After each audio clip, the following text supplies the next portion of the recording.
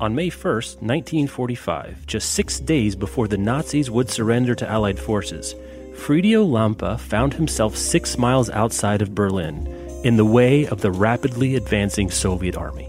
He was working as a translator for the Germans after being drafted into service several years before. He had contracted a bone disease in his youth, which left him disabled, and until late in the war, it kept him out of compulsory military service. But as the war went on and German losses mounted, Lampa was finally pressed into service, if only in a support role. The front lines were porous at this point, with the Germans in retreat and the Soviets sprinting toward the German capital. And so it was that Lampa and another man were stopped by an advanced Russian patrol and were asked for their papers. Lampa was a non-combatant, and so on the presentation of his papers had reason to think he would be left alone as the patrol moved along. The Soviets, though, believed that SS troops were deserting and trying to blend in to escape being taken prisoner, or worse. Lampa presented his papers, and the Russians sized him up. And they didn't believe the man in front of them was the person pictured in Lampa's documents. Over the course of the war, Lampa had lost an enormous amount of weight, both because of rationing and because of his enormous fear for his life and that of his friends. The Soviets walked him to a small clearing and shot him dead, and buried him where he fell. At this late stage, prisoners were an encumbrance, and no chances were being taken in the face of uncertainty.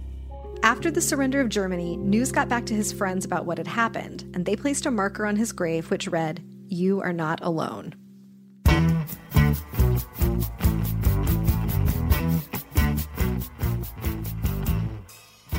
Hello and welcome to Annotated. I'm Jeff O'Neill. And I'm Rebecca Schinsky. In today's episode, we follow the intertwined stories of the writer, librarian, and bookseller Fridio Lampa and the literary front of the Nazis' culture war. It's, of course, about silencing and erasure, but also about how books and knowledge aren't just casualties in a larger war.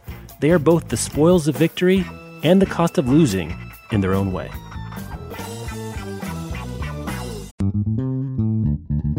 Today's episode is brought to you by Bloom Books. Diana Dixon has a busy summer and no time for tall, gorgeous hockey player Shane's shenanigans. Because you know what? If they shenan once, they'll shenan again. So she thinks she knows exactly who he is when he moves into her apartment building, but turns out Shane's sick of hookups and tired of being on the rebound after his long-term girlfriend called it quits. But when his ex comes back into the picture, he needs a plan. And who better to play his new girlfriend than his sassy new neighbor? So a fake relationship might be perfect for Diana's own ex issues, but Diana is used to living by the rules. Will she learn that when it comes to love, rules are meant to be broken? Make sure to check out The Dixon Rule by Elle Kennedy. Elle Kennedy is a New York Times and USA Today bestselling author with over 1 million copies of her books sold. So this is going to be another banger, y'all. Make sure to check it out. And thanks again to Bloom Books for sponsoring this episode. Today's episode is brought to you by Disney Books. Do y'all like Caribbean mythology? What's more, a thriller inspired by Caribbean mythology? If you do, I got something for you. A must-read thriller that draws from the darkest corners of Caribbean mythology from acclaimed author Sarah Dass, who crafts a chilling tale of magic, murder, and how far we'll go to protect what's ours. It's perfect for fans of Angeline Boulley and Tiffany D. Jackson. So, unlike other people on the small island of St. Virgil, Selena da Silva does not believe in magic. She has a logical mind. She likes botany. She wants to study pharmacology. But then her mother gets sick and she's tethered to the island and she has to make money. So what does she do? She cons a couple gullible tourists with these useless talismans and phony protection rituals. But then one of the tourists ends up dead and at the center of a strange string of murders. And the truth Selena has been denying can no longer be avoided. There is evil lurking in the forest that surround St. Virgil. Now, to find out what that evil is, make sure to pick up It Waits in the Forest by Sarah Dass. And thanks again to Disney Books for sponsoring this episode. For several years while working as a bookseller, Simon Betty had been mulling the idea of translating a book. In the course of cataloging and buying and selling, he found all sorts of books that could be interesting projects. As a bookseller, you're always coming across things. And if you're dealing in foreign languages too, or books in foreign language, you're always coming across different authors and getting interested in them. And more often than not, there have been translations. And one day he came across a book called Am Rand der Nacht by Fridio Lampa, which in English translates to At the Edge of the Night. For whatever reason, I took out, it wasn't an author that I'd heard of. I was commuting at that time, and I was reading it on the train, and I enjoyed it, and I knew that he hadn't been translated. And I think even at that time, I did actually begin a translation during my sort of morning commute. While Simon was inspired immediately to make some notes, he didn't finally decide to tackle the project for several years. But this was one that struck me, and I sort of looked around and saw that really nothing by him had ever appeared in English before. So a few years ago, sort of one summer, I sort of sat down with this book and actually sort of started to actually translate it properly. The book itself was fascinating, but as he read, Simon became more and more interested in Lampe himself. And one of the things that's particularly interesting about him is his own, there's sort of two things. His own story as a writer, growing up as a young, gay, disabled writer in Germany in the 20s, and then in the early 30s when he actually starts writing himself. Simon realized that here was a German writer who was beginning his literary career at precisely the same moment that Hitler and the Nazis were coming to power. That his story was one that should be told, and his work should be more widely known. And so he got into it. He came from the northwest of Germany, a town called Bremen, sort of harbour city really, and was very attached to where he came from, and worked there on a sort of family magazine publication. From a very young age, Lampe wanted to be a writer and so immersed himself in the world of books. He was a voracious reader. As a teenager, he read, everything and had particular views on literature, was very interested in sort of what was sort of classical writers, whether they were German or French, English, American, Russian. He just read it all. I mean, he was reading Kafka as it was coming out, that sort of thing. After working at the family magazine for a time, he wanted to get into the larger literary scene, so he made a move. And for that, he then started working in Hamburg, in the sort of town libraries there, working with things there. And at that point, he started mixing in circles with other writers, meeting other people interested in books and people who were writing, and then started to write himself. As Lampe was joining the literary world, the political world of Germany was changing radically. And for his part, Lampe just tried to stay out of it. Reading his letters from the time, and I don't feel he's a political person. He didn't join the Nazi Party, but then he wasn't fighting against it either. I think, given his sexuality, I think he just really sort of kept himself to himself during the Nazi period. He kept his head down writing, and by 1933 was ready to publish At the Edge of the Night. And though he had for so long tried to stay away from the political furor that surrounded him, he could not avoid the attention of the National Socialists any longer. In October of 1933, his book was banned by the Nazis. He was as surprised as anyone that anyone should want to ban his book, and was shocked that when it was banned. In hindsight, he really should not have been shocked, considering how closely the Nazis were scrutinizing books.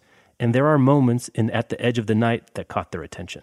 The sort of homoerotic episodes in it it's nothing like graphic or anything like that. I mean, there are various characters in there who are gay, but he certainly wasn't like a gay rights campaigner or anything like that. He was appalled that his book should be put together with pornography or anything like that, because that isn't what the book's like at all. At the Edge of the Night is a dreamlike little book, one that feels connected to literary modernism and markedly disconnected from overt politics.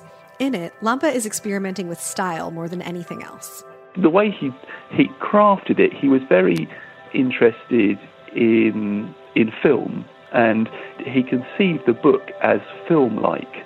He was viewing it like a camera, and you get this idea of sort of the camera angles. You can imagine it working as a series of sort of large, long camera shots.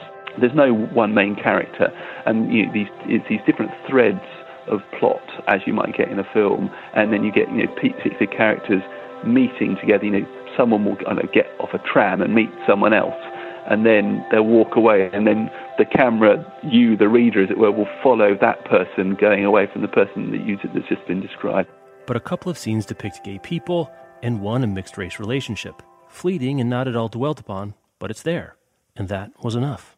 His shock at being banned was an indication of how much Lampe had buried his head in the sand. Just 5 months earlier, the Nazis enacted the most famous book burning of all time. Yeah, I would like to point out that the book burnings on the 10th of May 1933, it wasn't a large destruction, a mass destruction of books. It was mainly an event of symbolic importance.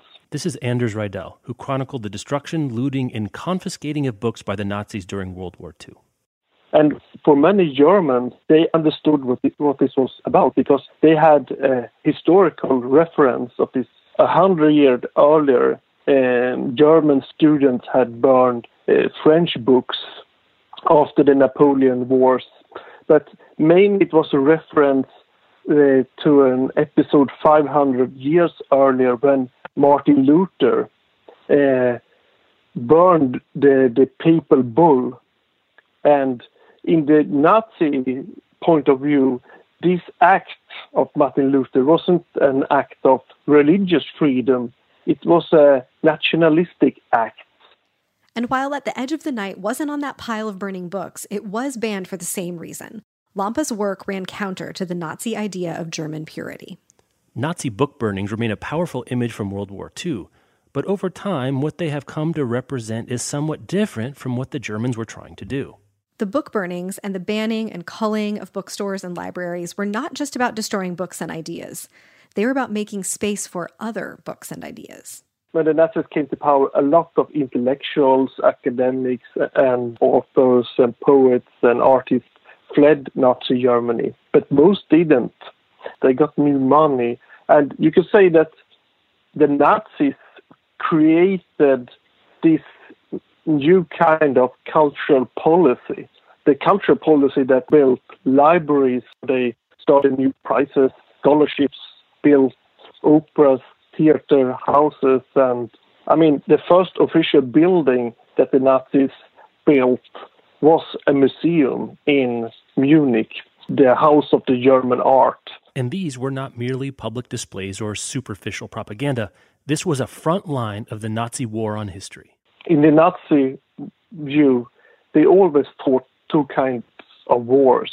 It was the classic war on battlefields with soldiers and tanks. And then it was the political war, the war of ideas. And that kind of war was really the most important war. And the soldiers in that war was librarians, poets, academics, the people that could rewrite the history, that could prove that the Nazi conspiracies, the Nazi ideas was true. The Nazis were trying to rewrite world history, to tell a story of the world that centered Germany. It was a particular and inflexible story, one in which there was no part for Fridio Lampe to play. This episode is sponsored by Underlined, publishers of The Night in Question by Kathleen Glasgow and Liz Lawson. If you know me, you know I'm a huge Agatha Christie fan. I've been reading her since I was an actual child and reread her at least a few times every year. So I'm so excited that this sequel is out because it's reminding me about the original that I've been meaning to read for quite some time, and now I can read both back to back.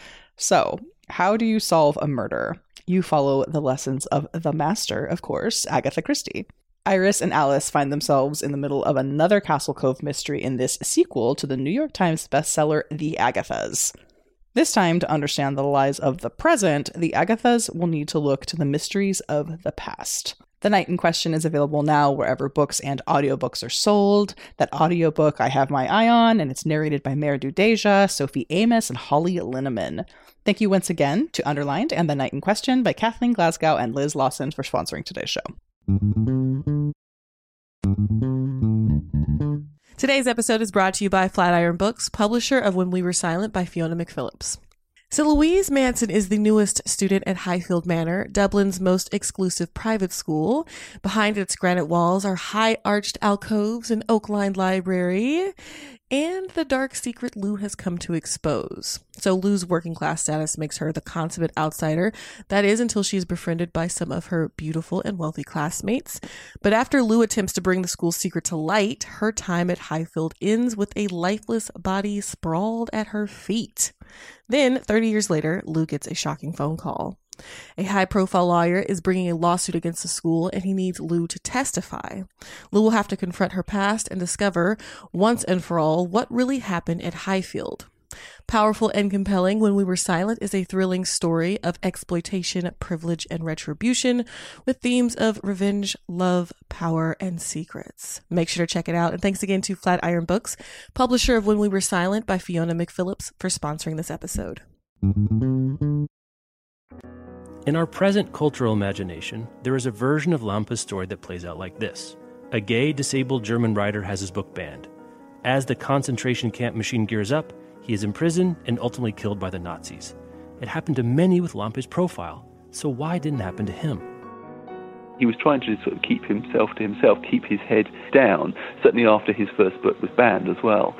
He didn't want to draw attention to himself. And his second book, which is a long poem, which he had privately printed in 1936, that wouldn't have aroused any suspicion or anything like that at all. Survival, rather than literary achievement, became paramount.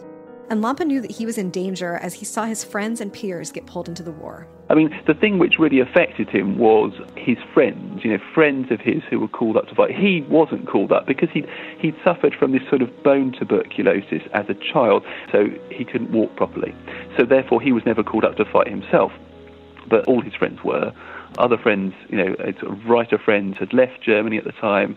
Friends were called up to fight. They went off to war. And try as he might, the war finally came to him. Lampa was drafted late in the war to do work as a translator, which led to his fatal encounter with Russian troops. In effect, Lampa self-censored in order to survive, to get along. And it is a story that played out with the wider German people as well. They banned books, but you could still get books and read forbidden books. But if you wanted, you could, through the whole Nazi area, get some of the forbidden books. But the people often destroyed them themselves. The largest destruction of books was people that destroyed their own books because they were afraid. So in 1933, everyone that was afraid, they burned their books and they threw them away. So all over Germany, you could see people that just dumped books in rivers or in alleys or everywhere just to get rid of them. So I think that was also a large destruction that people just want to, I can't have those books anymore at home. And some of those books destroyed and cast off by German citizens themselves were certainly copies of Lampa's At the Edge of the Night.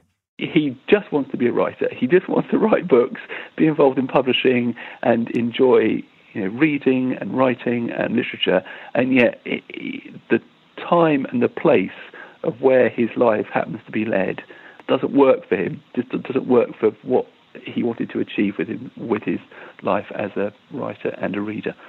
Lampa's compromised career is just one small example of what the Nazis wanted to do: disrupt the existing narrative and replace it by violence, theft, and law with their own story.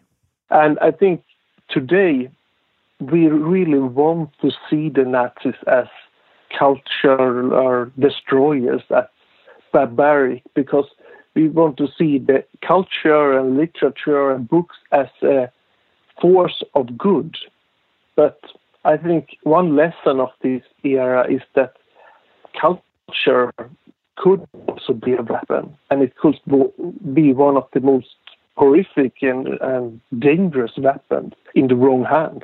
It's much more scary. I'm always more afraid of Nazis that read books than Nazis that don't read books. And as Simon's work translating Lampa into English for the first time shows, this war is not over.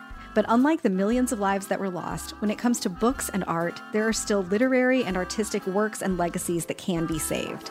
And maybe Lampa won't be, in the end, alone. I'm hoping his luck is, maybe changing now, both in Germany. Although he's recognised, he has an short entry in the Oxford Companion to German Literature. He's recognised among German academics that he is someone who's worth reading and studying. But I think he's not like a household name in Germany at all. Most people in Germany will not have heard of him. I'm hoping in a way that people will find him an interesting author, actually. Because if you look back and you look to see what else was being published at the time early 30s, this does stand out as being and sort of unusual in terms of its structure.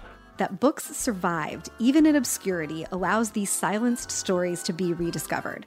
The endurance of art and its ability to serve as a counter-narrative was something the Nazis were well aware of and planning for. Adolf Frank, who was in charge of the Nazis' efforts to loot and collect and selectively destroy Jewish literature, had a chilling vision of why policing literature was so important, and it was a vision that spanned generations.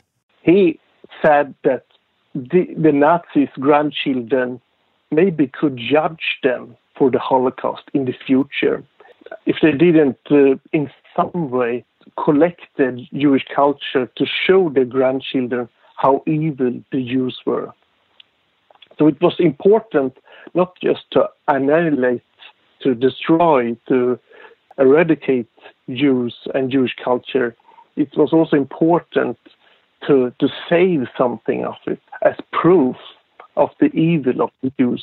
So it was a program of destruction and fabrication, of silencing and stepping into the silence created to tell a story the Nazis wanted to tell. And so the work continues of unraveling the lies, the censorship, the erasure, and the eradication. And for his part, Simon thinks that translating Lampe and talking about his work is part of putting back together the story the Nazis wanted gone from history. And also, I hope for people interested in the history of LGBT writers, he is. So I mean, I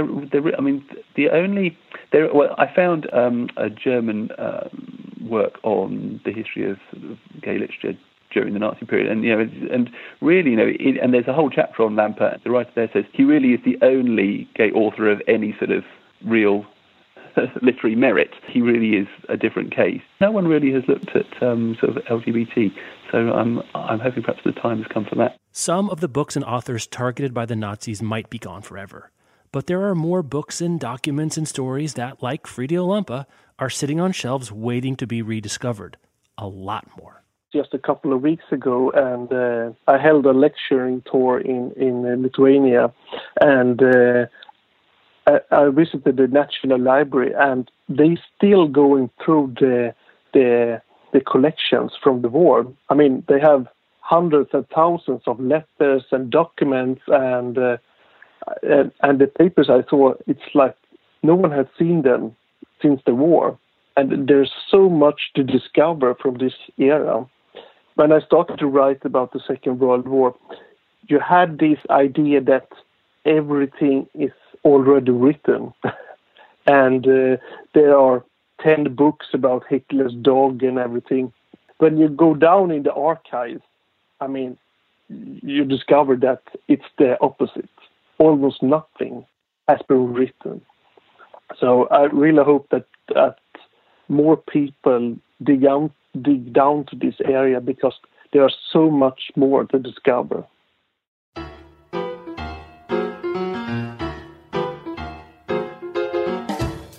This episode was written and produced by me, Jeff O'Neill. Sound editing and design by Kyle O'Neill. Simon Betty's translation of At the Edge of the Night is out now from Hesperus Books. And Anders Rydell's book about the Nazi destruction, banning, and looting of books called The Book Thieves is also out and available wherever books are sold.